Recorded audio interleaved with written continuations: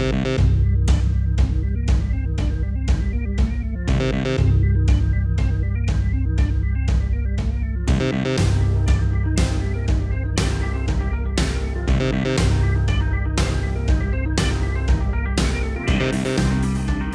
and welcome to Overrated, the #1 movie podcast about overrated movies. My name is Alan and I'm here with my co-host and friend Joe Cherubino. How you doing, Joe? I'm doing pretty good. So today Joe has brought a superhero classic, maybe? Modern classic, sure. Modern classic to the table. What are you going to talk about, Joe? Well, folks, I am the hero that our listeners don't deserve, but they definitely need. Today we're going to talk about the Christopher Nolan film, The Dark Knight, 2008's Dark Knight, the sequel to Batman Begins film, which kind of reinvigorated the Batman franchise and has kept it sort of in, I guess, the goodwill of the movie-going public for the past 10 years since it was such an impactful film. The first film did really well. It kind of established Batman as a serious sort of character with real, like, sort of psychological and real stakes. This one is trying to take it to the next level with the Joker, probably the greatest of all the rogues gallery villains that Batman has, arguably the greatest superhero villain of all time. I don't know how you feel about that. Probably the most iconic villain of all time in comics. Yeah. What I have problems with this movie is the reason why I think it's overrated. It's not a bad film. Obviously, there's a lot of fans for this film. This movie is the gold standard by which many people put as a superhero film, as bringing the superhero concept into the real, here and now, into reality, giving it that gritty realism and plausibility of what would Batman actually be like if he really, really existed. But this movie fails on so many ridiculous levels that it goes over the top into science fiction or fantasy and non-existing things. And it relies so much on that because it is a comic book movie, and I don't know, like, it just fails in its premise. I think that is its core premise to bring a real superhero movie. That Batman's not even a superhero. He's just like a caped Avenger crusader. It's a vigilante. He's a vigilante, right? He's not even a real superhero. He has no superpowers other than the fact that he's super rich and intelligent and pretty well built. He's extremely physically in good condition. The peak of human physical condition, I guess you could say. Anyhow, I have a lot of problems with this movie. We just break it down. Weird things that's like cognitive dissonance that I have, or something, I guess you could call it that, is there was a really strong trailer that came out for this movie that really got people excited about it. And this movie uses a lot of weird alternate takes in the actual film that makes me upset because the alternate takes are clearly weaker and are edited so that they're less effective than the actual trailers. So, for example, when you really see the Joker in the mobster scene where he like sticks the pencil in the guy's eye, right? He doesn't want to make a pencil disappear. Yeah. That scene where he goes, "Here's my card," and he shows the card. It's done so much more funny and clever when he actually shows the Joker card in a wide shot. But in this movie here, it's a different delivery when he says it, and they cut to somebody else's reaction shot as he's pulling out the card, and you barely see the card and then he puts it away. Like, you see it for like a split second. You don't have that moment for that joke. And it was different in the trailer, you're saying? Totally different, completely. Okay. Like, in the movie, he's like, "Here's my card," and then in the trailer, he's like, "Here's my card." You know, it's just like little things like that. And he also, we know what's on the card. Yeah, I guess, but it's like, that kind of kills me. They killed the joke by not showing the fucking Joker card. It's upside down in the actual film version. I know it's a playing card, but the Joker figure itself is upside down. So it's an alternate take, an alternate delivery. When he's in the interrogation room, they use an alternate line, which is super iconic as well from the trailer, where he goes, "You've changed things. Now you're just a freak, like me." And when he goes, "like me," is terrifying, like that voice that he gives. But then in the movie, he's in the entire interrogation scene, and it's way more low-key. It's like, "Now you're just a freak like me." And I'm just like, you fucking ruin those fucking super iconic lines with these weird, like, from the Indiana Jones and Indiana You think Crystal they just chose Skull. the wrong takes? Oh, absolutely. They chose the wrong takes for all of these fucking lines because I guess it just doesn't work as poppy as like a trailer, but the fucking trailer is so strong and it just sticks in your brain.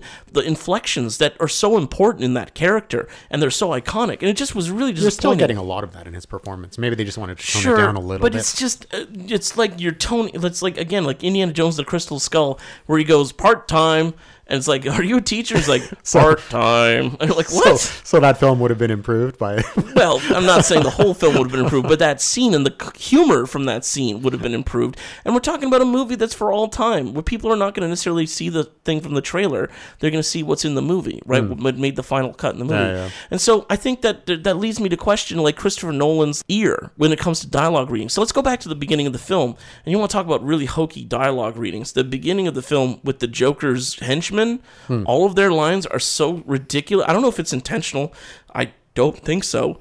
But, like, their lines are so schlocky. It's like out of a comic. It's like literally out of a comic. Yeah, but the point is that what I'm trying to bring it back to the point is that they're trying to take it off the comic book page and put it into hard reality that you can believe, right? So you've got this situation where it's like the beginning of... I think they're trying to make it more real. No one's going to fool themselves and think that Batman could be a real thing. People do. That's the thing. People do believe that they could be Batman, okay? And, again, because he's not a superhero. He doesn't have super powers per se. Everything... Still, like, he does superhuman things in the films. Right? Debatable. I think he's at the peak of human physicality and intelligence, but it's not impossible. Just that little thing where he disappears all the time is just... that's silly. Yeah. I understand, but that's also editing too, right? So he's not... That's one thing. Batman's the editor in his own films. Yeah, that's one thing. Sure. But that's not really necessarily supernatural. It's just like the other characters are just not paying attention, right? Okay. And it's exaggerated through that. Anyway, let me get back to the beginning, where the Joker's henchmen are like, oh, how about this Joker guy? Yeah, he was a real weirdo. Yeah, he puts on war paint. And then it's like, the guy's like, what the fuck did he say? He goes, who is this Joker guy? And then when they see the money that they're loading up at the bank, the fucking criminals go, wow, that's a lot of money, right? And they say it twice. They say twice. They say, it's interesting that they would be having that conversation what the while fuck? they're Why would they say crime. that? Why are they? Wow, that's a lot of money there. Like, what the fuck? Who the fuck is reading these line readings, right? Like, it's clearly shitty actors, like, trying to... It's like, yeah, here with this Joker guy. Like, it's like really expository dialogue. And you're setting in this, like, super hyper-realistic setting of this bank robbery that's taken right out of Heat. I mean, you literally have William Fichtner in the fucking bank shooting shotgun shells at people, and, like, it's super realistic. There's no violence or blood per se shown, but it's a suggested violence and shooting and stuff like that, right? So it's, like... almost on the same level as like a Heat type bank heist realism, and then that was shot in IMAX, right? Yes, certain sequences, such as the beginning, were shot in IMAX, correct. And then the fucking line read where he takes the mask off and he goes, "What do you believe in? What do you believe in?" Right? And he goes, "Well, I believe whatever doesn't kill you makes you stranger." He should have taken the mask off on the line "stranger," right? Yeah. That just doesn't make any sense why he takes the mask off first. There's no dramatic beat there. Yeah. He should have said, "Well, I believe whatever doesn't kill you, mask off, see the terrifying Joker's face, take a beat, stranger." There's the joke. There's the fuck. And again, this is why I think that Christopher Nolan really misses the mark with like a lot of really, as much as I admire him as like an incredibly orchestrator of special effects and set pieces and camera and editing and so forth, he really misses a lot of these kind of important human moments that just don't sit right. Do you know what I'm saying? And they take you out of the movie and the realism of the movie, and it's just the dramatics don't work. Like, anyhow, so there's a couple weird and wonky line reads throughout the whole movie, clearly alternate takes that I just don't think work as well as the ones that they used in the trailer. Oh, also audio-wise, okay? The music of the Batman movie, these Batman movies. What the fuck happened to great superhero themes, okay? Hans Zimmer pretty much killed, like, the great symphonic Superman, the original Danny Elfman theme for Batman. All can be very easily hummed, incredibly memorable. Right. This movie is just like a kind of like a pulse that kind of happens, like symphonic pulses that just kind of happen throughout the movie, or flourishes of music that kind of happen. It's not a theme. Right. Why is this happening in superhero movies? And I really point to this movie as one of the landmark films that kind of got rid of that importance of a fucking theme. And I think that's really a shame. Well, we I just haven't think lost it sucks. that. I mean, the Avengers Yeah, but it's like a little flourish and that's it. It's not like the whole thing. Like I could literally sing the entire theme to Superman. Sure, like the entire thing. Right. Like ups and downs for 2 minutes. Yeah. And Batman too. And I just think there's something Does lost Nolan there. generally do that in his films though, or like, I Yeah, guess Zimmer. Hans Zimmer, I think, is guilty mostly for this, right? It's more like atmospheric Yeah. music, right? Instead of particular themes for specific characters. Yeah. Anyhow, so that's just a gripe. I'm okay with that. I just have a actually gripe with okay that. with Okay, fair enough. I mean, it works. It has dramatic beats that really work, but it's just overall. Also, another thing with the fucking alternate takes. You know that fucking iconic scene where the Joker's walking towards Batman and he's on the Bat Pod and he's about to run into him on the Bat Pod after the whole truck flips over, and he's got the knife in his hand and he tosses the knife into the other hand. Do you know what I'm talking about? Do you remember? That's in the trailer. Okay. There's an amazing scene where the fucking Joker's walking towards the camera, walking towards Batman, and he's just nonchalantly just taking one of his blades, tosses it, doesn't even look at where it's falling on the other hand, just grabs it without looking at it, right? That's in the trailer? That's in the trailer. Okay, see, I don't remember. Does not, exactly, because it's not in the fucking movie. He just has the gun in the movie. That's right. He just has the gun in the movie. But after he smashes his Bat Pod or whatever it is, then Joker comes out with a knife after he, shoots kind of like at a bat cycle. Well, that's what the Bat Pod is called in this universe. It's called the Bat Pod. The Bat Pod? Yeah. Why is it called the Bat Pod? I don't know. Why is the fucking Batmobile called the Tumbler? I don't know. That's just what they're fucking calling it now, man. It's a pod that comes out of the tumbler, I guess. Okay, sure. It's a pod, a part of it. It's an escape pod of some yeah. sort. Okay? Which also is ridiculous technology. There's so much ridiculous technology that doesn't exist in this movie. Like the fucking skyhook technology would snap him and Lau's neck when he's extricating Lau out of that fucking building. They would break their fucking backs out of that thing. A fucking airplane going 600 miles per hour. Yeah. Come on. That would also cause an international incident. Sure, with China. With China? Jesus Christ. Yeah, again, there's so many ridiculous things in it that make no sense. The ballistics sort of recreation. I like the fact that Batman's being a detective because he's supposed to be the world's greatest detective. I like that concept that he's doing forensic shit and fucking CSIing. But the fucking stuff that he's doing, the technology, is you might as well have just plugged it into the fucking Adam West Bat computer for the Bat Analyzer to take a look at. It's that much ridiculous technology. And the whole thing of the sonar with the phones and the sonar information, thematically works because he's a bat and he uses sonar to detect shit, right? Right. But it doesn't make any sense. Like when at the very end of the movie, when the people are held hostage in the apartments, they have their cell phones on them, I guess, and that's how they're getting that sonar information? Yeah, that makes no fucking sense whatsoever how they're getting all this information everyone, how you can pinpoint and locate this whole grid system. Now again, it's a reference of a post 9/11 surveillance technology. Should we use it for good or what can be used for evil and all this crazy shit, but it just doesn't make any sense. It's stupid fantasy. It's stupid childish fantasy that has no place in the real world. You know what I'm saying? Also, are they using the same technology at the beginning of the film when they get is it Lau? Is that his name? Yeah. When they get Lau in China, yes, isn't Lucius Fox using the same technology that he does at the end of the film with yes. the sonar stuff? But he has an ethical problem with it later on in the film. Well, because it's used as mass surveillance for unknowing public, I guess. Sure, but it's still wrong either way. Sure, if you're going to have an ethical issue with it. Well, it's weird though. If you record a conversation, at least most one party in a conversation needs to know that they're being recorded. But that's about it. So how is that different from legally? You mean legally? Generally, yeah. If you had a thing that recorded you video. Right, or a sonar video of you, right? What's the difference between me having a little tape recorder of doing that? I don't know. Huh. I mean, on a mass scale like that's a different thing because, again, it could be used for such incredible, powerful manipulation of people and invasion of privacy and stuff like that, right? I don't know, man. It's pretty unethical, both of them, sure, but I think it really gets to another scale. And just another thing that just kills me about this movie is the Joker's conceit. Is that he is an agent of chaos. He claims to be an agent of chaos, that he's like a dog chasing after a car. He doesn't know what would he do if he got it. He just has these goals that he just wants to cause mayhem. He's the bandit with the fucking rubies throwing them away. He's the man just wants to watch the world burn. Anarchy. And he says, I don't have any plans. I'm not a schemer. I have no plans. Yes, you do. You have very clear, definite, concrete, elaborate plans for destroying everybody's lives. which seem to come out of nowhere. Like, he seems to be able to cook up all these incredibly elaborate plans on the fly. Like, how was he supposed to know that Harvey Dent was just going to get half his face going to fucking burn off and not completely get blown up? Like, how Wait, was but what suggests that he did know that would happen?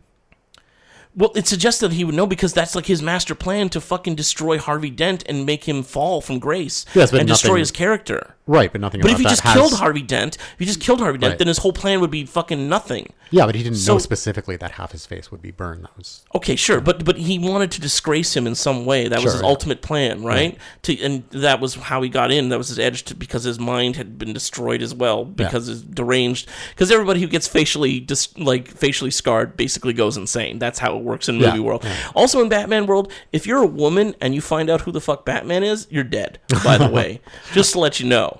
That's a fucking death sentence in the Batman world, just to let you know. Guys, Lucius Fox, he can fucking know who the fuck Batman is, and eventually Gordon and Alfred and all those people close to him. But as soon as a woman finds out, she's toast. She's out.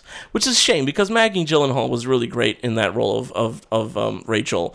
One thing, again, another weird fucking thing is, so Rachel gets tossed off of a skyscraper penthouse apartment building. She gets grabbed by Batman on the way down. Mm-hmm. And they land on a fucking car. Both of them completely fine. But Harvey Dent, he falls maybe 2 fucking stories off of a side of the building at the very end of the factory building that got blown up. Right. And he breaks his neck and dies immediately. What? Well, it's possible. What? Huh? Batman had slowed their fall, right? Yeah, but it's not like he shot like a batter. Like, it's not like he shot a fucking bat. What's it called? Like a harpoon or anything like that, right? With the fucking bat gun or whatever. He just kind of just cradled her as they fell together. Did he use nothing to? No, he didn't use any kind of cable. He just kind of curls up around her. Okay, I don't know. Maybe up. She's totally unscathed. Maybe he was able to reduce not a scratch on either of them. Or induce wind resistance or something. I don't think Who knows? 30 stories? She's already fallen 20 of those 30 stories, by the way. She's got terminal velocity, 100%. Sure, yeah. And then Harvey Dent just slips off the fucking the side of the building and then just falls 2 stories. There's a superhuman feat. Yeah, but that's silly, you know what I mean? That's just dumb. Again, it's not realistic. It's just convenient for the story. Another thing that really unnerves me about this film, I don't know if this has struck you, when they're talking to the mayor of Gotham, there's a really strange actor they cast for this role. He's got really, really unnerving and distracting eyes. His eyes look like they have eyeliner on them. Okay. He's got really remember this. Super thick fucking eyelashes. And I was like, what? Why is he wearing eyelashes? Distracting, extremely long, luscious, thick. The guy's Italian. His name is fucking Nestor Carbonell. Okay, this guy's got to be Italian. He's got thick eyebrows, kind of an olive skin. The fucking mayor of Gotham has got these piercing, weird, just very effeminate looking. Very, very thick eyelashes. So you thought he should have been more nondescript? Yeah, it was just really they're trying to talk about the terrorism in the city and plots of murder and assassination and shit. I'm just getting lost in the mayor's eyes. I'm just getting lost in those beautiful, luscious eyelashes. Anyhow, it's just a point I just wanted to make. It doesn't make the movie bad. I just wanted to know if anybody out there also noticed this weird thing. Okay, another terrible line reading as well, just from another bit shitty actor. There's so many great actors in this movie, like Gary Oldman and obviously Christian Bale and Heath Ledger, but all the secondary characters, all those sort of supporting secondary, or not tertiary characters that support are terrible. There's the SWAT team guy, he's riding with Gordon. He doesn't know it's Commissioner Gordon who's driving the SWAT truck. And he's like, "Oh, I hope you're a good driver." And then when the fucking helicopter crashes, first he goes, "Whoa, that's not good." And then the helicopter crashes into the building or whatever, and he goes, "That's really not good." Or so that's the most inarticulate, stupid thing you could possibly say. Yeah. I know like you said, they're going for more of like a realistic feel in the film, but lines like that do feel like they're just like comic book lines. It's so stupid. No, he doesn't even say that's really not good. He goes, that's not good, and he goes, that's not good. Like, what? You just repeated the same line twice. What is happening here? Also, another really weird line that gets repeated twice, I don't know, this is like bad screenwriting 101, is the line, played that one close to the chest. Bruce Wayne says that to Lucius when he's talking about the whole surveillance thing or whatever it is. And then I believe Harvey Dent says that to Commissioner Gordon after he finds out that Commissioner Gordon's alive. And he goes, yeah, you played that one real close to the chest. I was like, that's a weird phrase to be used twice in the same movie. I don't know. Maybe they're trying to show some parallels between... You really think it's intentional? It just seems like a weird screenwriting mistake. That like it just there's no real like it's not like the same character like saying it back to each other. They didn't pick up on it that we've used this line twice now. It would work if it was the same character repeating it like as a throwback line, right, to the same character saying, "Oh, that's what I call playing it close to the chest" or something like that. But these are two different characters interacting in a totally different situation. It's just very strange, you know. Christopher Nolan and his brother wrote this, right? Yeah, was it Jonathan Nolan? I believe it is. Jonathan, yeah, Jonathan Nolan. Anyhow, so I gotta say, like, there's some amazing moments in this movie. You know, when the fucking Joker breaks out and he's fucking driving and the fucking cop car with his head out the window. But the weird thing about that is, though, if you really look at the scene, he's in the back seat of the cop car. Yeah, someone else is driving it. Who the fuck's driving the car? One of his goons. What? Where'd that come from?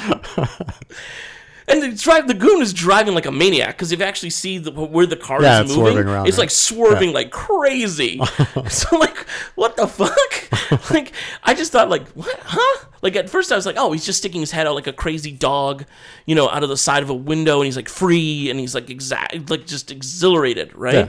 But I'm like, he's in the back seat. That's very strange. It's very strange. It makes no sense. And also just one thing about that police scene with the interrogation thing that happens. Like, that fucking fat guy that comes into the cell with the bombs in his body is so unbelievable. With the phone in his stomach? Like, no human being, no matter how fat you are, you're not going to be fucking walking around or even breathing if there's a bomb and a cell phone and all kinds of shit inside your body. It's so... And the line reading, again, these terrible, like, bit actors, these like, extras that they give lines to are terrible. He's like, Joker he said he'd take the pain away and put the magic lights in my body. I'm like, what the fuck? Who the fuck talks like that? These are obviously like insane people. I know, and like, you know, he uses, which is really weird it seems like he's just recruiting whoever, right? But his plans are so competently executed, they can't be executed by like schizophrenic people. Like, that doesn't make any sense. It's either using wacko, crazy people who have no sense of reality, or you're using like mobsters who are paid off that are like professional criminals. Sure, yeah. I guess it's maybe a combination of both, but it's just never clear. Who the fuck is joining the Joker on all this shit is really weird. And again, the whole thing about the cell phone exploding and everything, it was like so fucking weird that like, how did he plan for him to be out of that fucking cell when the cell phone explodes and doing the cell phone call? Like, yeah, there were some amazing bits of timing for sure. Like, how was he going to know that the one guy that was going to watch him in the room, that he could be able to get under his skin and like and get the cell phone in time to make the call, and like get control of that guy? And it's so weird. Anyhow, but one thing I do love the scene is the hospital scene where he walks out and it's just all in real time, exploding in pieces, and he like jiggles the detonator and it explodes some more. That's an incredible scene. You know, it's one of the greatest set pieces of all time, one of the greatest pieces of pyrotechnic movie magic of all time. But the bit where the Joker walks into the hospital room before that. Yeah, before the other conversation. Harvey Dent doesn't recognize him until he pulls his mask down. Not at all. He's got white face paint all over his face. He's got black bleeding mascara all over him. But until the mask comes completely off, then he That's like when you get the freaks reaction out. shot. He's like, whoa, fuck, I'm going to kill this guy. Like, it makes no sense. The makeup effects on Harvey Dent. You like them? Amazing. You like them? I like them. I think they're a little too extreme. I think they're pretty gory. I mean, like, I like the fact that it's but it's like you'd be bleeding constantly out of your face. For sure. And your eyeball was that exposed. You would be in constant pain as well. Your eyeball would literally dry up in like 2 or 3 minutes. Yeah, because I was looking for that. You can't blink, right? Yeah. So you wouldn't be basically blind in that eye. They should have like left him an eyelid so that he could blink. Yeah, I don't know. It's really weird. At times it looks good, but at times it's like you see the sinew and the muscle and stuff, and it's like, why isn't Harvey Dent talking with like an incredible lisp? Like, cause like he's only got half a mouth, you know? It's just a lot of little touches like that. Christian Bale's front lisp. Oh, can we talk about the Batman like this? Yes, that's right, Gordon. It's not like that. That's right. This city needs a better class of hero. He has a very subtle, not like that. It's his lower lip. Subtle front lisp. Yeah, it's his lower lip. It's not a side lisp. It's his lower lip that curls in front of his teeth, and it gives him a kind of a, especially when he does the Batman voice. He purses his lips like that. Yeah, and it's especially pronounced when he does the Batman voice. It makes it that much more comical and stupid sounding. Which I understand. You know what? They did a good job. They did a good job with Ben Affleck's Batman in Batman vs Superman, that he's got like a voice changer kind of module on his neck that makes him sound like distorted and kind of digital. Right. So that actually kind of really worked. That's one of the very few things that worked in that movie. That would be cooler than putting on a voice. Yeah, then I'm a Batman voice. I'm Batman. Anyhow. So my parents are dead. Okay, so let's get. I know many people who've lost parents early in their lives through also traumatic moments, and really, Batman, I mean, is this really going to spur a child? I mean, like, I forgot. You're not a fan of the Batman mythology. Not really. I'm a Marvel guy. Or the hero. I'm a Marvel guy. And, you know, sure, there's tragedy that happens to Spider-Man. Spider-Man, his Uncle Ben dies, and he realizes that he's got to change his life. But he doesn't become a morose, moody piece of shit like Batman does, who can't have a single fucking human relationship with anyone. Right. You know? I just think that it's just a little too extreme. And that was a lesson for Spider-Man, but I think he may have still become Spider-Man even without that incident in his life. You think so? Maybe. Yeah, I think so. Because he's a good person. He is a good person. Yeah. That's true. He is a good person. But yeah, I mean, like, I don't know, like it's just such a ridiculous incentive for him to just have this crazy mission to eradicate all crime or die trying to do so, which I think is really, again, these movies try to address that. It's a pretty good motivator. I mean, your parents being murdered in front of you. But it's not even like an intentional murder. It's an accidental murder, really, when you think about it. It's not like this is not murder in the first degree. This is not like this guy set out to murder his two parents. Second degree for sure. It was, so it's not even that crazy and vindictive and with that much malice, you know? It was just like an unfortunate circumstance that happened around crime. But that almost makes it worse, that, these people's lives weren't even worth anything to this. That was just a casualty person of just who murdered them.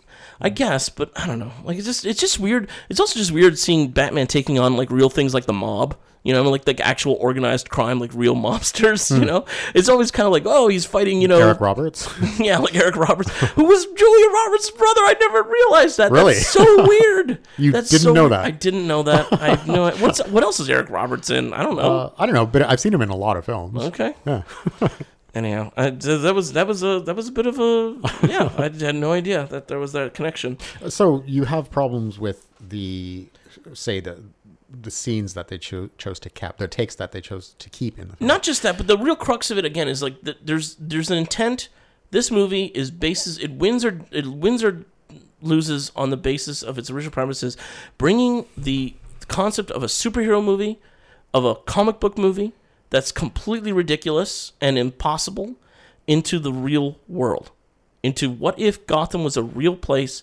What if Batman was a real person? What if the Joker was a real person? What would they do in real life? You know what I mean? Not ridiculous, over-the-top, silly fantasy scenarios. But we get that. Like the Avengers. Well, the Avengers is great because it embraces that, the ridiculous and the world-ending scenarios and the ridiculous powers and all that stuff. So you're saying it's not possible to bring...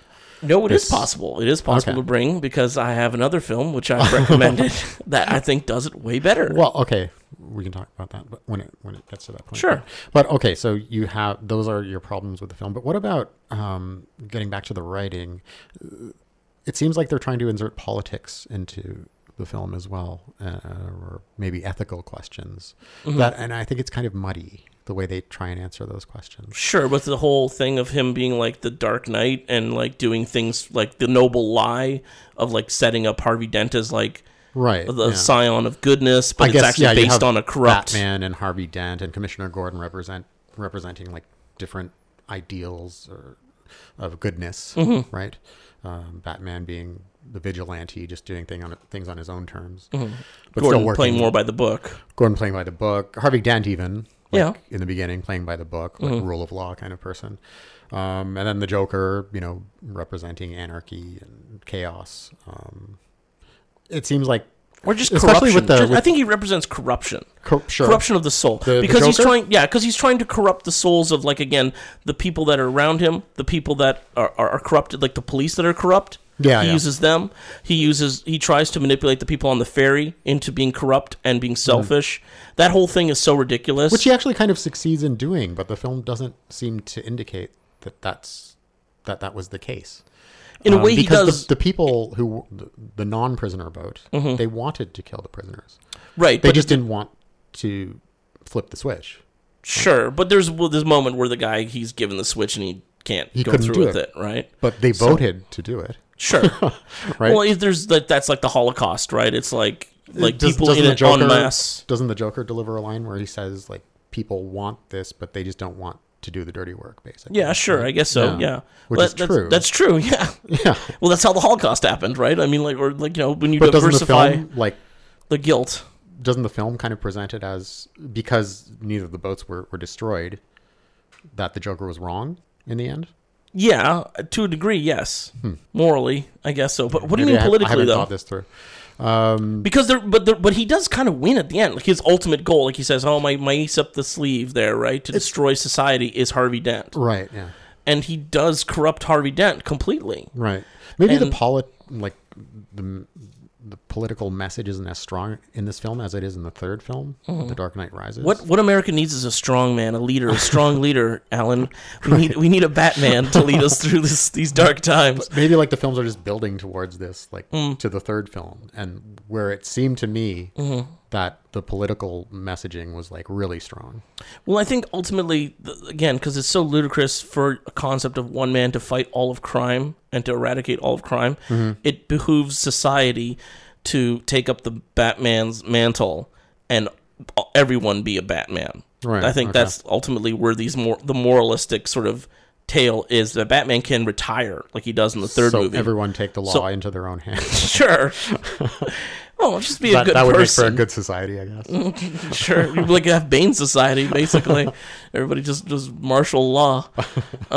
But I think, but it's like, be the hero down, like, as he says in the third film, he goes, it's just, even if it's just like comforting a child and telling him he's going to be okay, putting his jacket on, like, that's just showing compassion to people. Just doing some good in the Doing world. some good in the world will have a compounding factor in all these little events that will make the world better. And you don't need Batman at that point when we get to that society, which I think is very noble. But again, then we won't have Batman. So it kind of is like, it's kind of a self-defeating purpose. So I don't know. Like, I think Batman's pretty, I think Batman's cool and all, but we're living in a really fucked up world where, I guess it's because DC and Warner Brothers, that's the only property that they have that really makes any money. I mean, this movie was the first comic book movie to ever make $1 billion. Yeah, these films are the only DC films I can think of that are good. What else is good? What was, in the DC universe? Oh, Jesus. Am I not thinking of something? Yeah, there's one that was a lot of fun. Not Suicide Squad, that's for No, sure. garbage. Yeah, but The Superman films have been garbage. Yeah, they've been really strange. But this Aquaman film looks like I don't junk. care. I don't care. Who cares about Aquaman? Nobody cares. Nobody cares. But that's the thing, though. Is like because this movie has engendered so much goodwill and has such a following. Batman has such a strong following. They're just constantly like milking and just beating, just squeezing the bruised teats of Batman to get every ounce of goodness out of it and profitability. And because that's the only property that they can really have. I guess, like you said, he seems like an accessible superhero, right? Yeah, because like he's again, possible. Yes, exactly. He's in the realm of human possibility. So, I don't know. I mean, I don't know. I just there's again the character's so flat to begin with. That's why these Marvel movies make more sense to me, because they're so much more rich and human and flawed, and they're not overpowered like Superman's overpowered. Like they're not super gods. Like the fucking the DC universe is like the Greek pantheon of gods, basically, right? You got Poseidon, you've got fucking Zeus, you got, Well, in all Marvel, you kinds. literally have Thor. Sure, but he's a lesser god in the world of Marvel. He's not a god, you know what I'm He saying? seems pretty powerful. He is pretty powerful, but his hammer gets destroyed, and he gets all fucked up, and he's a fucking stupid character a lot of times. He's a dumb character, which is funny, but that's what I'm saying. Like they're just too overpowered, and they're just not approachable, and that's why it's hard to make a Superman movie, because he's a god. He can do anything. He can go back in time and fucking shoot lasers out of his eyes and fly. Like there's nothing he can't do. How do you make that approachable as a human? You know what I mean? And the people around him, right? Sure. And you have to have great villains, and that helps for sure. You got Lex Luthor and the the people Mastermind he loves and cares for. Sure, and that too. Who are vulnerable. Sure, but as a character themselves, the actual center point of the film, or the center point of the character, it has to be. I don't know. I think it has to be relatable, but that's just me. Anyhow, so let's get on to another film, which well, you should probably. Yeah, why don't I throw it to you, John? Sorry. Like throw it to yourself? I don't know. I just want to stop talking about Batman, okay? Everybody's talking about Batman. Everybody fucking wants to be no one's talking Batman. about Batman anymore. Everybody wants to be fucking Batman. Batman's not really in the Yes, it is definitely in the cultural public psyche right now. It is definitely in the public psyche. It's not in the zeitgeist. Yes, it is. It certainly is. Right now? You ask People aren't talking anybody. about You ask Batman. anybody on the street who the fuck Batman On the is. They street? know. Well, of Anybody course on the they do, but I'm saying, like right now, in this moment, That's the zeitgeist. people aren't really That's talking the about moment. Batman because there's no new Batman film. There will be eventually. You think they're gonna like reboot it again? They have to. They have to. They have to. They're going to reboot the whole fucking DC universe apparently. But okay, just one thing I wanted to touch on before we go on to the next. Yeah. Heath Ledger's performance as the Joker. It's the best Joker by far that I've seen. Caesar on Romero screen. guy. No, that's Caesar Romero. That's a fun. He was so committed to that that's role. He definitely would a shave fun his Joker. mustache. He wouldn't shave his mustache. He was so committed to He that was role. definitely a fun, like over the top Joker, in like a comic book version of it. But this is to me what the Joker should represent, just like chaos, anarchy. Really? I don't know. The Joker I thought it represents was so great. many different things. It represents irony. He represents like a sadness he in does have to do the irony human like condition. through humor. He's still Yeah, but he humorous. doesn't necessarily represent chaos. Like he is manic and insane. He certainly represents chaos. not all the time. Like, No, he not all the certainly- time. And again, chaos has no. But if you don't represent chaos all the time, then you're still But again, representing chaos is random, right? Chaos is random, but That's he's right. not random. He's So not. if you were shown representing, you. if you were constantly being chaotic, you wouldn't be chaotic. I'm trying to understand what you just said there, but it's very difficult. If you're trying to be chaotic, it's not chaotic. If you're constantly chaotic, you wouldn't actually be chaotic. I don't understand that. Right? I don't know what that means. If you're trying to be chaotic all the time, you're yeah. doing If there's an chaotic intentionality- things, if there's an right? If there's an intentionality- intentionality to your chaos, Right. then you're not actually being chaotic. That's why the Joker's not chaotic then. But he is. He's kind No, of he's going back and not. forth. He's doing things that make sense and then things that don't. Well, make I think sense. it's just like poor screenwriting burning is the- mountains of money. Yeah. With a person on top of it, by the way. There was Lau. That was at the top of that pyre, by the way. Didn't show that. There's some weird. They do some weird stuff with the violence. Like, when he's got the knife in, what's his name's face? Oh, man. He plays Maggie Gyllenhaal's face? Gimbal, the mobster who's Michael Jai White. Oh, right. Okay. Who played Spawn. He's got his fucking knife in his face. The violence in that scene is so neutered and so censored. You don't actually know what the fuck the Joker did to him. You assume that he cut his face open. Did he, or did he stab him in the head, or what? Well, we Like, don't know, but he killed him for sure. Yeah, he's dead clearly, but like, there's no blood. There's no like. I assume he put the knife inside his mouth, right? Okay, but you don't die from a mouth wound. No, but who knows? I don't know. Maybe he stabbed him like through the to throat? the skull. I don't know. So again, like that's what I'm saying. Like the movie. You'd probably hear some gargling or something. But that's the thing is like the movie tries to be like gritty and realistic and violent, but you still have that PG-13 censorship that actually makes Was it a the PG violence. I believe Yeah? so. Yeah, it's not an R-rated film, that's for sure. So you still have Is that the only? Does it go from PG to R? Yeah, Is that the way it no, works? sorry, I don't even pay attention to these things. it goes like in America, it goes from PG-13, I believe, to R, Okay. which is like our version of PG-13, I believe, or something like that. Okay. Or adult accompaniment, I think it was. Anyhow, So R, you can't R go is, unless you're accompanied by an adult? Is that's that it? correct, Okay. yes.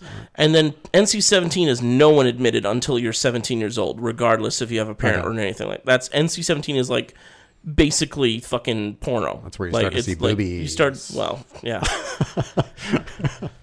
You know what I'm saying? Like, but like the violence is so neutered, it actually becomes unintelligible as like what the fuck actually happened. You know what I'm saying? Like you just see like things happening in the background, people struggling, but then you don't see them actually dying. You just hear like a gunshot noise. Yeah, or I something. bet a lot of people would have died. Like just citizens on the street would have died in this film. You know what I'm for saying? Yeah. So it's Yeah. just very strange. So it doesn't really, it doesn't represent Batman's, I guess, negligence or irresponsibility in that regard because he's like crashing through things in his Tumbler, Sure. right? And Oh yeah. shooting off like So much weapons collateral on the damage. street and stuff. For sure, people Which would the have died. Avengers deals with, by the way, as by ridiculous. saying, "Oh, let's clear out Lower Manhattan," Yeah. as if that would happen. No. But they're you haven't seen the rest of the Avengers films, I guess, if you don't know what I'm talking. But there's a lot of fallout that happens from what happens in New York City and all this stuff, right? So Yeah. basically, but then they have they to do try and make up for that because they don't want to be like the Superman film, you know, Sure. where Iron Man says, "Okay, let's clear out Lower Manhattan from this street on," right? Mm-hmm. And it's like, come on, that's not realistic. Well, they're trying. They're trying to work with There the would cops. definitely be people in that section of the city who would Sure, say, they'd "Fuck get you, killed. Iron Man, I'm not going anywhere." Well, you can say that. You'll be that person to tell Iron Man. To I wouldn't fuck be off. that person, but I'm saying people would still die. would But they're say trying to set it up as if A man comes regular up citizens aren't in dying. a flying, shining armor suit and says, "You better get out of here because there's shit's gonna go down." You're gonna be like, "No, I'm gonna watch the rest of this episode of Friends. would. I'm watching Yes. the rest of this rerun of Friends. I need to see what happens to Ross and Rachel." No, you're getting the fuck out of Dodge. I man. would, yes. Okay, But imagine how many people in New York wouldn't. they're New Yorkers. They're like, nah, fuck you, Iron Man. Anyhow, So, Joe, yes. let's stop talking about this film. Please, God, Right? let's stop talking about Batman. People as a society, can we stop talking about Batman? Fuck. And we'll move on to the next film. So, what are you recommending over The Dark Knight? Yes, as a replacement film. See, again, this premise that what if a superhero existed in the real world? That had already been done Batman before. is not a superhero, by the way. Okay, fine. But what if a comic book character... Okay. Okay, what if a comic book character existed in the real world Okay. and with real world circumstances and situations? Well, that movie was done 8 years before, okay, by a somewhat notorious, nefarious director, but at the time one of the great golden boys Nefarious? of Hollywood. Well, now I think he's somewhat of a dubious name. He has. I think he's made a bit mixed- of a comeback. He has made a bit of a comeback, but it's a checkered career for M. Night Shyamalan, is who I'm referring to. And his second major film, or his follow-up, I guess you could say, to The Sixth Sense, which was Unbreakable. And this is a pre-9/11 film. So you could have stuff like terrorism and fucking all kinds of shit, bad stuff happening, and not have to worry about anything Well, like you that. still can. It just depends on who you blame it on. I guess. Yeah, true. Yeah, I guess so. So this great cast as well, but a very tight, small cast, as opposed to like a who's who type thing in the Batman movies, right? You've got Bruce Willis as the main character is David Dunn, Samuel Jackson playing Elijah Price, Mr. Glass. You've got Robin Wright as his wife, and really, really cute, not precocious, but just really, I think very, just a great child actor in Spencer Treat Clark, who plays Bruce Willis's son. Yeah, he's pretty good. I think he's very engaging, and he's not super cute. He's got a big moppy hair, He's kind of like those kind of moppy kids, He's like, oh, dopey little cute kid. But he's got a real sensitivity to his facial expressions and his eyes that are just really engaging, and I think really sell it, especially the family scenes that he's in.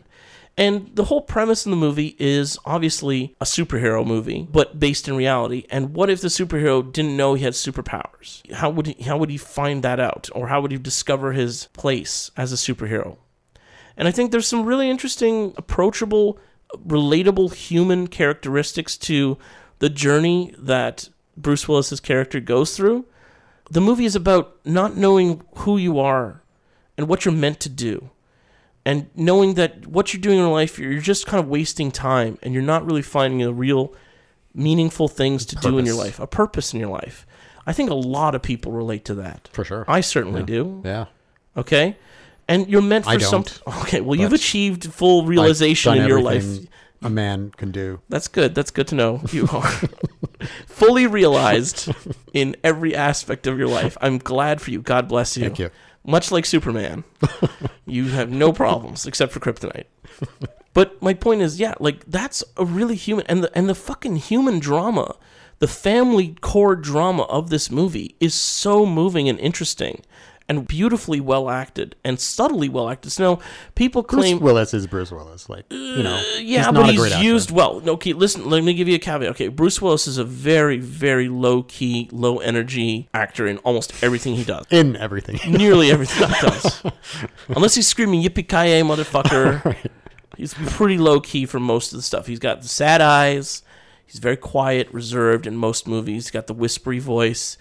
I don't think he does the horse eye in this movie. You know what I'm talking about, the horse eye, Yeah, right? yeah. When you're looking at down the barrel of a No. gun, because he doesn't pick up He a has gun. no reason to do the horse eye Yeah, in but he this film. should. He really should in every movie do the horse eye. But anyhow, regardless of that, his performance in this film is perfectly used because he is so distant and remote, and so he's so like lost. Yeah, it works It here. really, really works in this character. You know, the quiet, whispery voice that he has, the desperation, the quiet desperation that he lives day to day.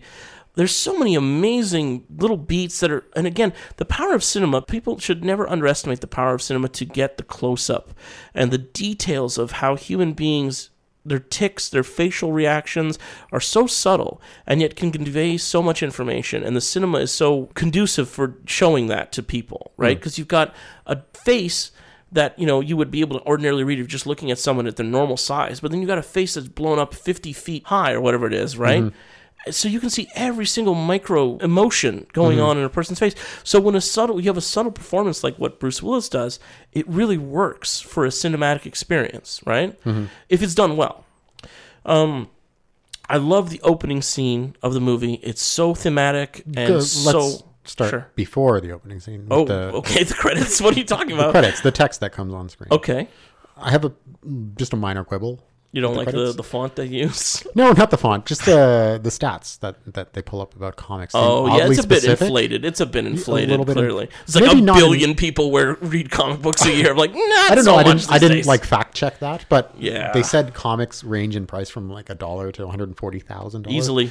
But it would seem to be more, even in 2000. Like, say, you know, For an a issue of Superman number like one. an issue of Detective- Action Comics #1 would be more than $140,000, even in Probably, the year yeah. 2000. Oh, Right? yeah, It just certainly. seemed like, why did they have to mention the price of comics? It just seemed odd. They're valuable to society. But you can just say that without pulling up specific You numbers. can say no? they're valuable to society. Is that what you want? You could say comics are comic valuable. books, you know, I don't know.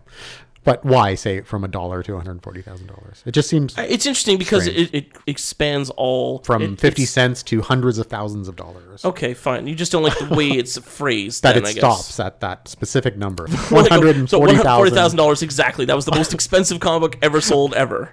Yeah, that's kind of weird. But I bet it wasn't at that point. No, certainly. I'm sure there is like Superman and shit like that, and Detective Comics #1 and all that sure. shit like that went for like literally $1 million, even back in 2000. I remember seeing the first time.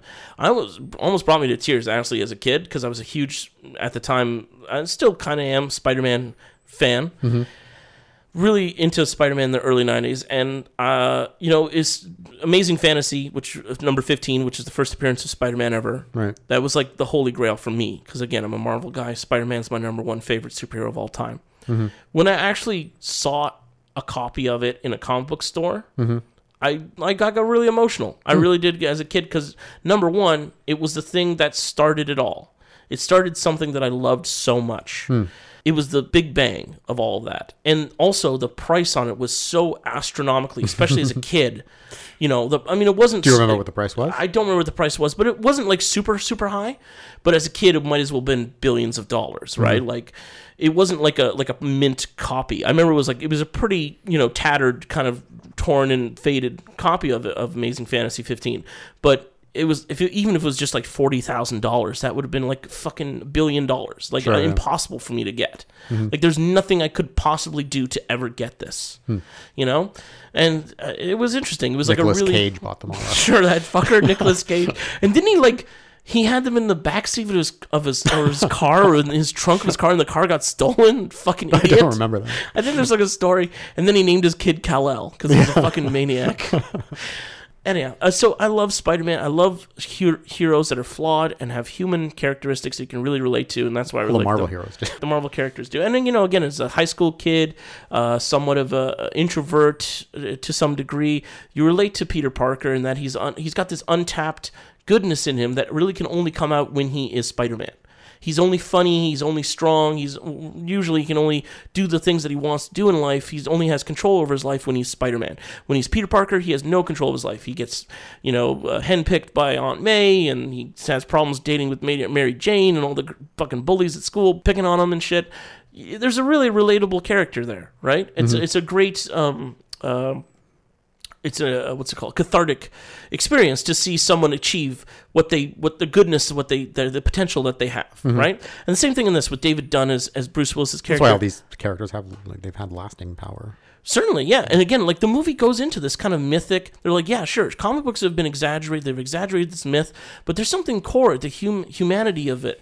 There's a core storytelling technique here that we all identify that goes all the way back into like the Mesopotamian era of storytelling, and just like the Comic journey books are of like the characters. like mythology for modern times. That's exactly what this movie posits. That's exactly what this movie. You've got Elijah Price in his office. He's got a fucking huge hieroglyphic tablet behind him. There's not a mistake. Yeah, that's right. That's not a mistake. Yeah. That's the art direction of this movie is spectacular. By the way, this very, very. I love again. I like the muted color tone, especially in the flashbacks and stuff like that. There's very pronounced muted colors, but then very specific colors like purple or red. Yeah, they pop out. They pop out, right? Because Elijah Price is associated with the color purple, and David Dunn's character is associated with the color green, which is again a great throwback to the way the printing process of comics. Colors in there too, like with Elijah Price, you see like oranges popping up. That too as well. Anyhow, and again, I love the stylization of this movie. Let's get to the first opening scene, which is when Elijah Price is born back in the 60s. His mother's face is reflected in glass, a mirror, right, in a department store dressing room, I think, or something like that. Yeah, I think that's right. Not only does it work on a thematic level for setting up the character, his iconography, his colors, he's born in his origin story. His origin story. yeah, for sure. It's an origin story. It's great. And he's wrapped in the purple little, the blanket. And it's shot in reflecting. It's a beautiful camera work, almost in one take. I'm pretty sure it's just in one take. And it just goes from her face to the reflection and everything and people talking. And the emotions in that scene are just devastating. Just devastating. I mean, I'm not a parent, but can you imagine the emotional trauma of like your newborn child being in actual pain? The reason why they're crying is because their whole body is in incredible agony that you cannot do anything to stop.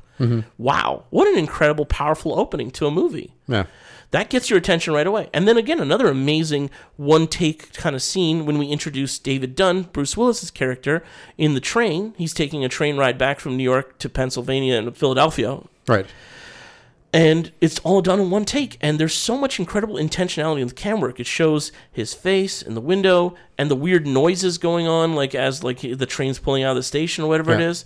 And then him talking to the woman. He's kind of flirting with her. That shot is interesting, the camera work there, because it pulls out and you're looking between the seats. Absolutely. It's this voyeurism of the child or whatever that's looking at him through the seats or whatever, right? I didn't take note of who the cinematographer was, but like it's constantly happening in the film where characters are being framed by things, almost like a comic book frame. Right? Absolutely. Or a panel. Genius. Yeah, absolutely it's genius. Really, really well done. Yeah, and you see the camera tilts down. You see him taking the wedding ring off his finger.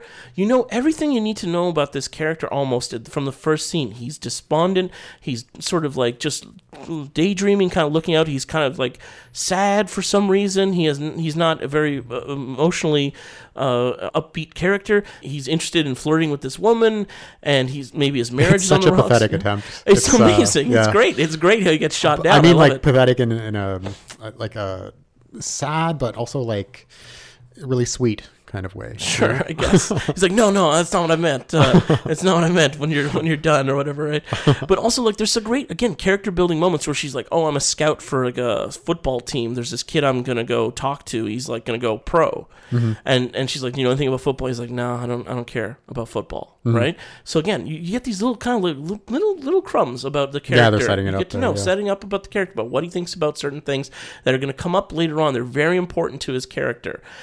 Very brilliant, extremely tight screenplay, great cinematography.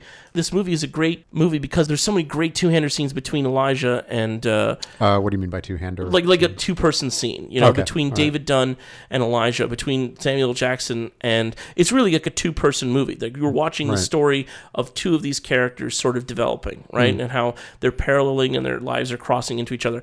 Coupled with, you also have this domestic drama between a marriage that's collapsing, literally imploding as you're watching it, like the most. That's true. Like now that I heartbreaking think way. about it, a lot of the scenes are one-on-one. Yeah, very much just Very quiet. few of the scenes are group scenes. Yeah, very quiet two-hander scenes usually between. And the characters are often put in profile as Exactly, well. yeah. And that's what makes the movie engaging because you're looking at characters talking to each other. You're not looking at huge, giant set pieces of things blowing up and all kinds of crazy, elaborate shit going on. And It's a subtle superhero film. It's a subtle drama. It's a bedroom drama.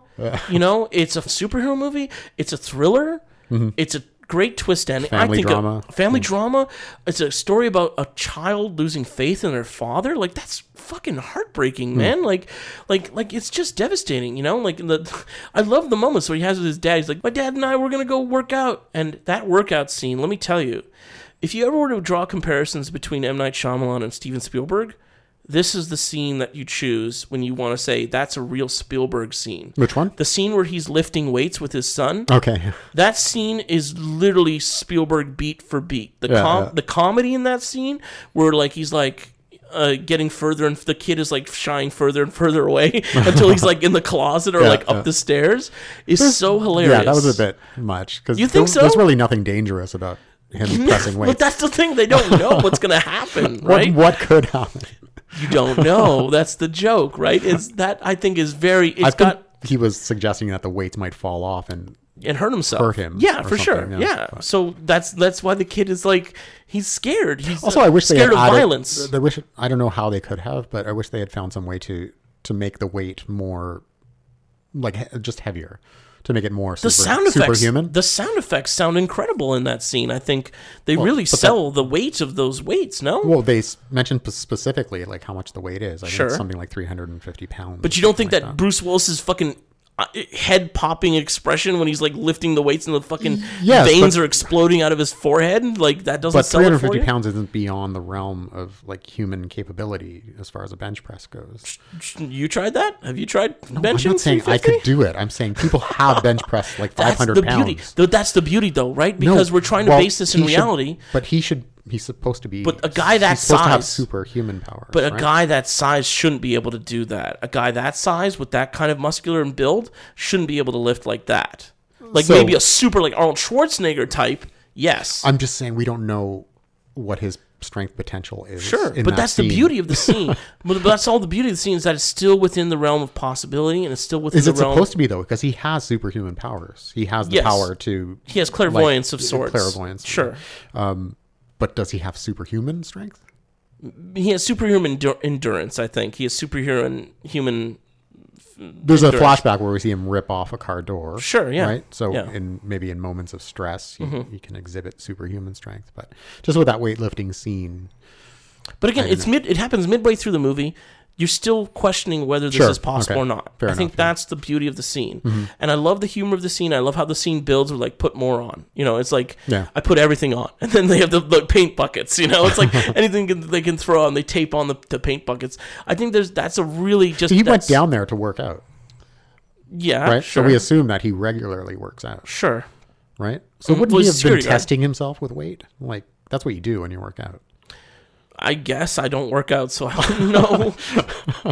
But he would probably think that he has a limit, like a psychological limit that what should be possibly lifting, and right? If he's working out by himself, and if you're working out, you're not. Like, I don't know much about working out, like I said, but like when you fucking work out, you don't like just put on everything and just do 1 or 2 reps. No, especially if you're working out by whatever's yourself. manageable. That's a dangerous thing to do. Sure, you do whatever's manageable for doing like, 10 reps at a time. Yeah, exactly. And then fucking relaxing and then, recuperating. Right. So, yeah, I mean, you don't fucking max out everything, you don't always unless you're going for a weightlifting competition or some shit like that. You're not maxing out all Every the time. guy who goes to the gym wants to know like how much he can bench. Hey, bro. Oh, bro, what you got bench, bro? That's again why I don't give a fuck about weightlifting. I don't want anything to do with that fucking culture. I don't want anything to do with that shit. Fuck that shit. Anyhow, so It was a minor okay, quibble. but I think that scene is personally. I think that scene is I have like others. beautiful. I think it's like a perfect Spielberg. I like it. I love the scene. I think the it's a great music. scene. Let's talk about the fucking I just wish music. they had demonstrated like more strength so we could see, okay, this guy is like really super strong. Mm-hmm. Do you want to talk about other problems, or did you want to like talk about other stuff? No, there are no problems. What are you talking about problems? There are some okay, other, what problems like, do you minor have? issues. Okay, what problems do you have? Okay, having the bone condition that Mr. Glass has, Samuel Jackson's character. Osteogenesis imperfecta or whatever it's called. Perfect. Sure. Sam Jackson is like over 6 feet tall. He's probably like 6'2", 6'3". A character with that condition wouldn't grow to be that height. Okay, yeah, Constantly sure. breaking your bones.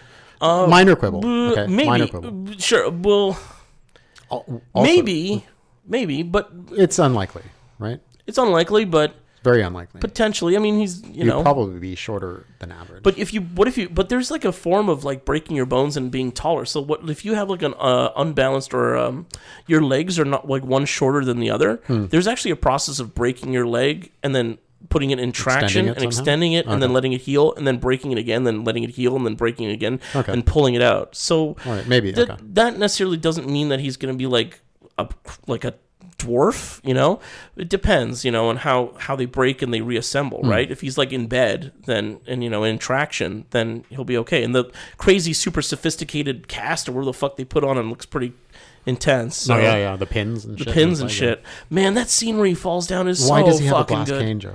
Because he's Mr. Glass. God damn it. Come on, that doesn't make Fuck off. sense. It's thematic. Jesus Christ. That it was unnecessary. No, it's great. Maybe like the top of I his. love the art direction. Okay, maybe I like love the how head he's of his dressed. cane could have been glass. I love how But he's why dressed. on earth would he have a glass cane? He needs support. Because he's a quirky. He's a supervillain. They don't need to really he make that much doesn't. sense. He's also probably a genius, right? He's a super genius. Yeah. Yeah. Come on. No, I think that's great. I think also I the fact that I love the fucking really a super eccentric way he's dressed. His haircut obviously is like this weird. I love his hair in this His film. hair is like this kind of like off center. I love the way he dresses. Asymmetrical afro, and he's got this fucking. First, you're thinking, oh, he's like an art collector. He's like a weird kind of artsy fartsy guy, right?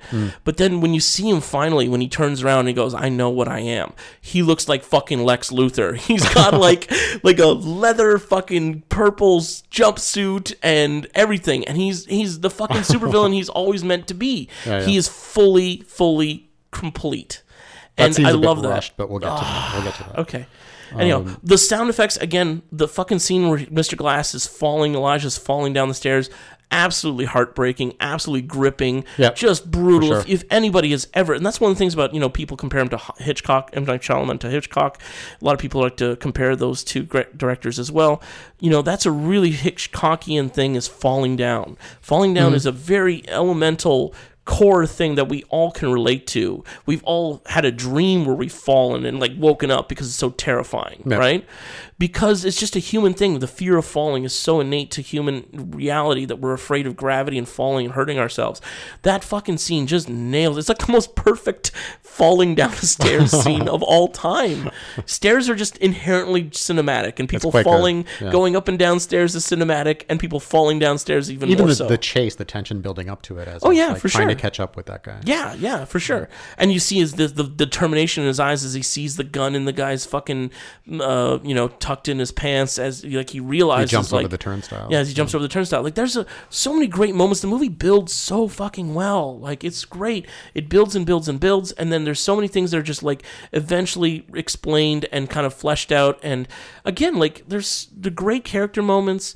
The scene between him and his wife, Robin Wright, talking and like discussing things over dinner at a bar or whatever. Like there's so many great human moments where you just you really care about these characters. Yeah, those scenes extract right amount of emotion. They're really well done. Yeah. The scenes. Whereas something like Batman, I don't give a fuck about anybody in those movies. Really, they live and they die.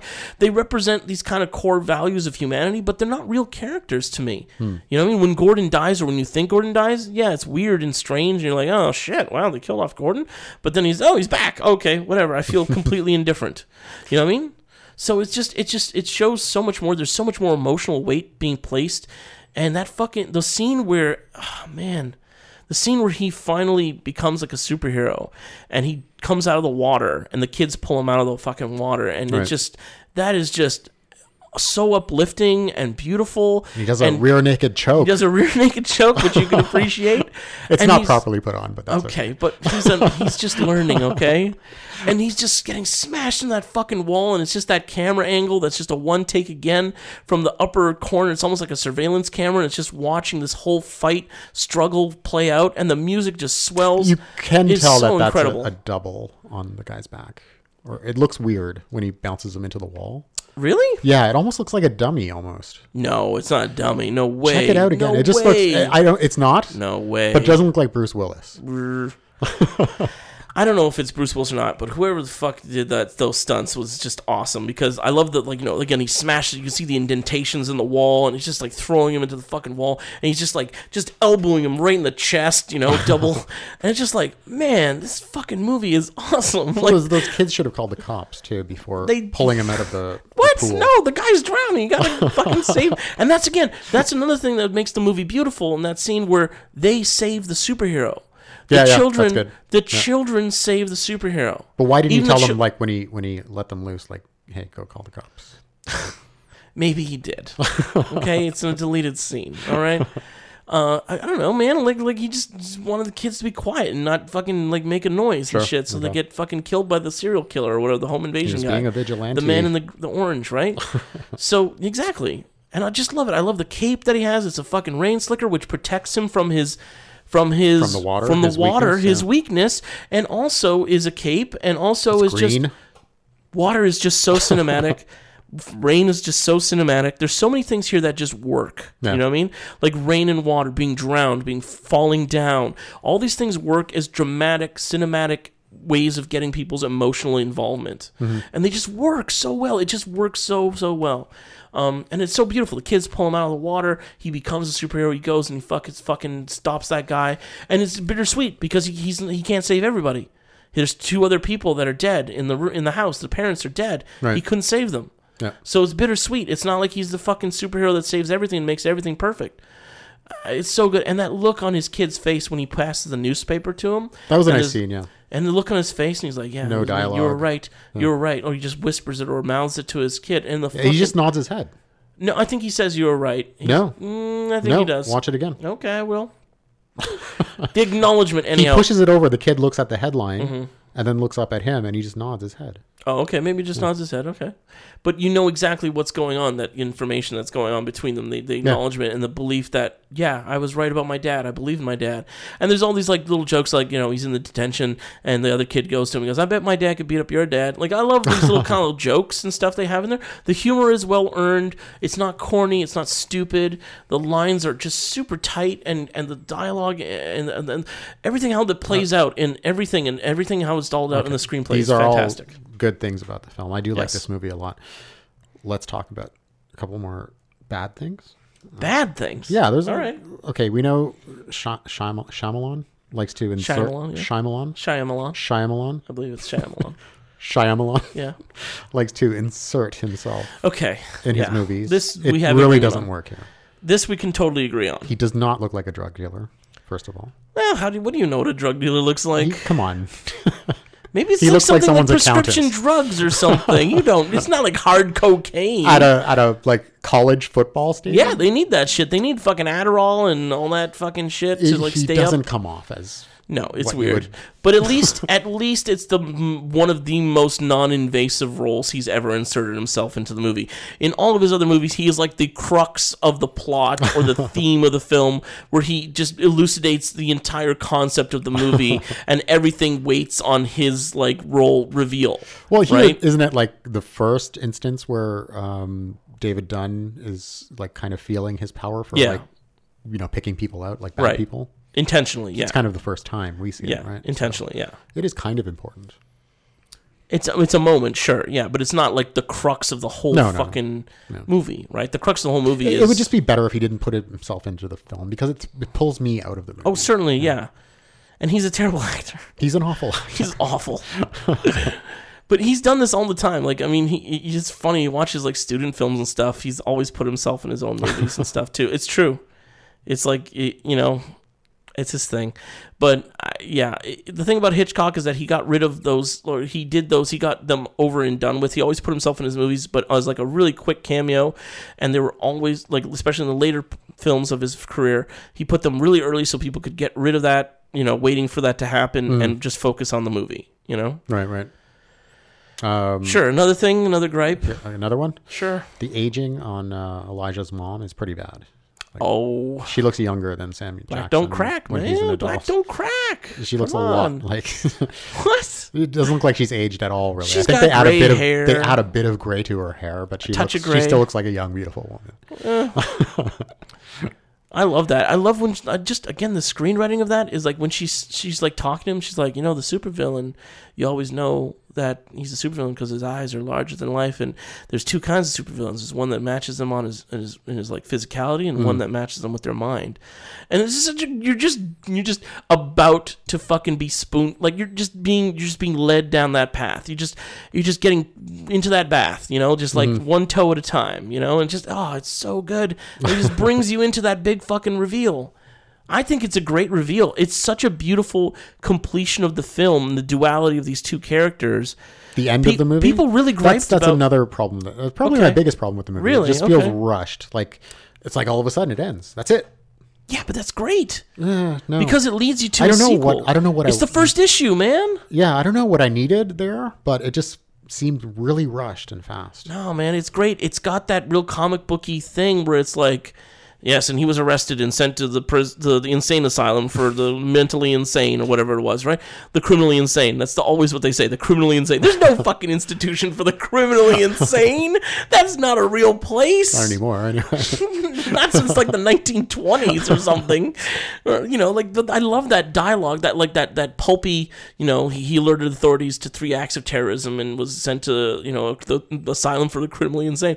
I love that. It's so I don't think booky. that was necessary. It leads you again to which they have done now is to sequels of this fucking franchise. I don't think they needed the end text there because we knew everything that it said basically. Well, I think emotionally it's very gripping. It's a completion of both characters' arcs. It ties the movie up so well in a way that twist endings really don't. Usually twist endings unravel the movie. Yeah, maybe I mean, like it was all a dream. Maybe this is something I would change my mind on because it was done. I don't know. Yeah, I don't know what else they could have put in there, but it just seemed rushed for some reason. I think it's like one of the best ways to tie up the movie. Because and to tie up the characters. What am I looking for? Like the police coming to arrest him or something? I don't know. That would be that's overkill. Like, I thought, I don't know. I don't know what it is. I don't know what it is, but the ending is just... Maybe just wanted more of a great movie. That's what you needed. What you're going to get from M. Night Shyamalan with the fucking Glass movie and I hope that's Split. Good. I'm going to watch it because I liked Split. I enjoyed it. I just watched it this afternoon for the first time, and I did enjoy it. There was some weird, wonky things about it, which, again, like in retrospect, knowing the whole way it ties into the universe, there's some really, really clunky dialogue about stuff like, this person is shattered, almost like glass, and they're like, these people are superheroes in your mind, right? Where they're throwing, like, clearly M. Night is like, oh, okay, I gotta throw in that breadcrumb at this point, and another breadcrumb here, so that when you watch the whole fucking 3 movies, they're all one big George Lucas cohesive bullshit, you know, trilogy. Yeah, the writing isn't as smart. Yeah. Sometimes, like with Shyamalan, I'm like, is he like a smart guy? Or... He's a smart guy. 100%. Yeah? Oh, he's a smart guy. But terrible actor. Smart guy. But then you watch some of his movies, and it's like, how could he be? Well, I think that he gets sometimes really bad performances, and maybe it's just the nature of not just filming. Bad performances, but awfully written films. Like terrible I stories. think a lot of the dialogue is the actor's fault in a lot of the Really? happening. Yeah, like fucking Mark Wahlberg, your favorite actor of all time. Mark I haven't even Wahlberg. watched The Happening. Neither have I, but I've seen some can't. pretty bad fucking line readings in that movie. Like, no. You know, What? like, what? No. Like, I don't care what context the scene is in. This is fucking terrible. But anyhow, I mean, I think he, Sorry, I didn't mean to like insinuate that he's a dumb guy. I know he's, I don't think not. no. I know he's an intelligent. He's a person, very intelligent guy. He knows what but I he's. just wonder what's going on sometimes when I think maybe he's writing he's just an egomaniac, like a lot of other directors are. He gets high on his own shit, on his own horse, like, and thinks he's invincible, and then he gets stupid, like any smart person can. And when he's hungry and he wants to make something really great, he can. But For if sure, he gets, he's a talented director and he's made really good films. yeah. So again, a bit of a checkered career, but I think, I mean, so is Spielberg too. Really, when you look at it too, overall, like there's some real dogs like in Spielberg's career. So I don't know. I would be interesting. I'm looking forward to Glass. I really think Unbreakable is a fantastic movie. It's a very good film. You Is it a replacement for The Dark Knight?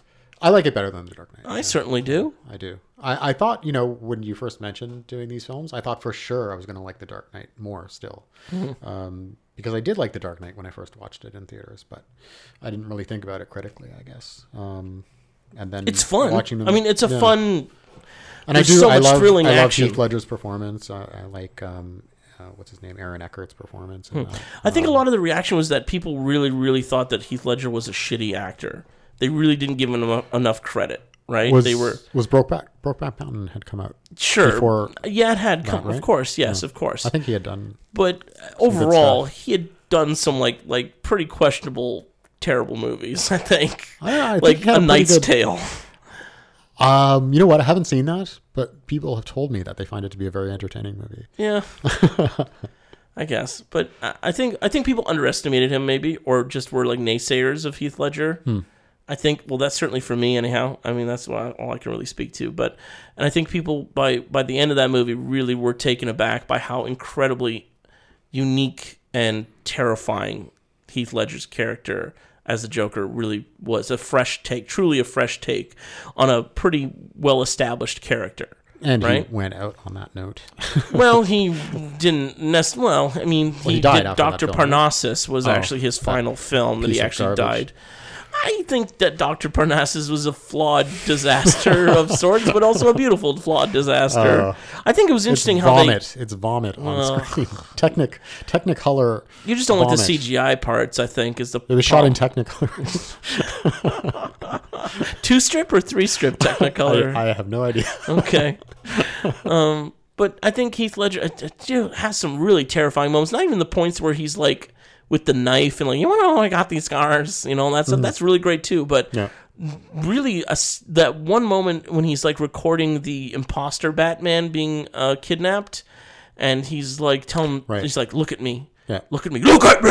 Yeah. And it's like, whoa, that's fucking scary as shit, because like that's his real mental state. Yeah. You really get the disturbed mind that's really behind it, with those kind of like little flourishes of anger and intensity, So that's very subtle. You were speaking about there not being a theme, like a character theme, as far as the soundtrack goes, in The Dark Knight. Right. Do we really have one in Unbreakable? I think it's unbelievably beautiful. It's a lovely. I love it. I love the It's score. melodic and I love the score in uplifting. that. But do we have like memorable? No, it's the same kind of deal, right? Sure, it's James Newton Howard who also worked on The Dark Knight with Zimmer. With Zimmer, Oh, I yeah. didn't know that. So Okay. there is sort of that together, but I think it's a way better score than the Batman score. But that's I just think me. so too. It's so uplifting I and like so it a beautiful. lot, and yeah, it doesn't And bother yet me. sad. It doesn't bother me that we don't have particular themes for a character. It bothers me. And again, the reason why I let that slide is because of the human drama and the realism to it. That's the reason why I let that slide, because we're not in that world of like Spider-Man Why and do you Batman. need the same? Because we're format in every film? We're talking about icons. We're talking about like visual icons in like we're talking about hard Visual like, icons. Yeah, like yes. comic book characters. So the music must match the visual icons. Well, of outside those of comic book characters. characters, any film becomes visually iconic. If it has that status, Like, The Shining has iconic imagery, right? It doesn't Sure. have to be a comic book film. Sure, but you're dealing with a certain, I don't know. It's like the S on Superman's chest, or the fucking. It's like it's the bat on Batman's chest. You, Like, you you're think a dealing with these superhero really movie strong needs visuals. like character themes? I think so, man. Like, because it just has to tie into that character. It has to be part of the package as a cinematic experience. I don't know, man. I feel like it might have Maybe pulled it's you just out of the movie, nostalgia. like especially for Unbreakable. It might have pulled you out a little bit. No, for Unbreakable, that's what I'm saying. It works though, because Yeah. it would have pulled me out of it. Oh, because that's what it I would asked too you. much. Like, if No, it but I'm bothered saying you. not in this case. But I'm saying in the Batman movie, In a Batman film. Okay. Yeah, because Batman is such a cultural icon. Nobody knows who the fuck David Dunn is. Or Yeah, these are all made up characters that are made for the movie. The They're Dark supposed Knight to be, is a big movie, right? Yeah. Yeah, it So- does need that kind of treatment, I think. it just think you're doesn't right. work that way. Do you know Like what I'm it saying? didn't bother me, but I think I have to agree. I think you're right. All right. Well, I'm glad you finally agree with me on something. Anyhow, so yeah, any final words either, I guess, Alan, on anything? No, I think we touched on everything that I had made notes about. Okay. So yeah, let's wrap her up. So we Joe. agree. We agree that the Dark Knight is overrated, Yes. and that it's Unbreakable is a better film than Replacement. That I came would in- rather watch Unbreakable than The Dark Knight. I right. think. Yeah. Well, there you go. Rock and roll. All right, guys. Well, thanks for listening to us. Thank you so much, and we'll see you again soon for our Christmas episode, Yes. which will be our 50th episode. Whoa, overall. double whammy. Double whammy. Yes. Yeah, so it should be coming out soon. Yep. Next week, I guess December 25th, hopefully. Yes. Have it under your podcast tree. And yeah, thanks for listening, folks, again. Bye.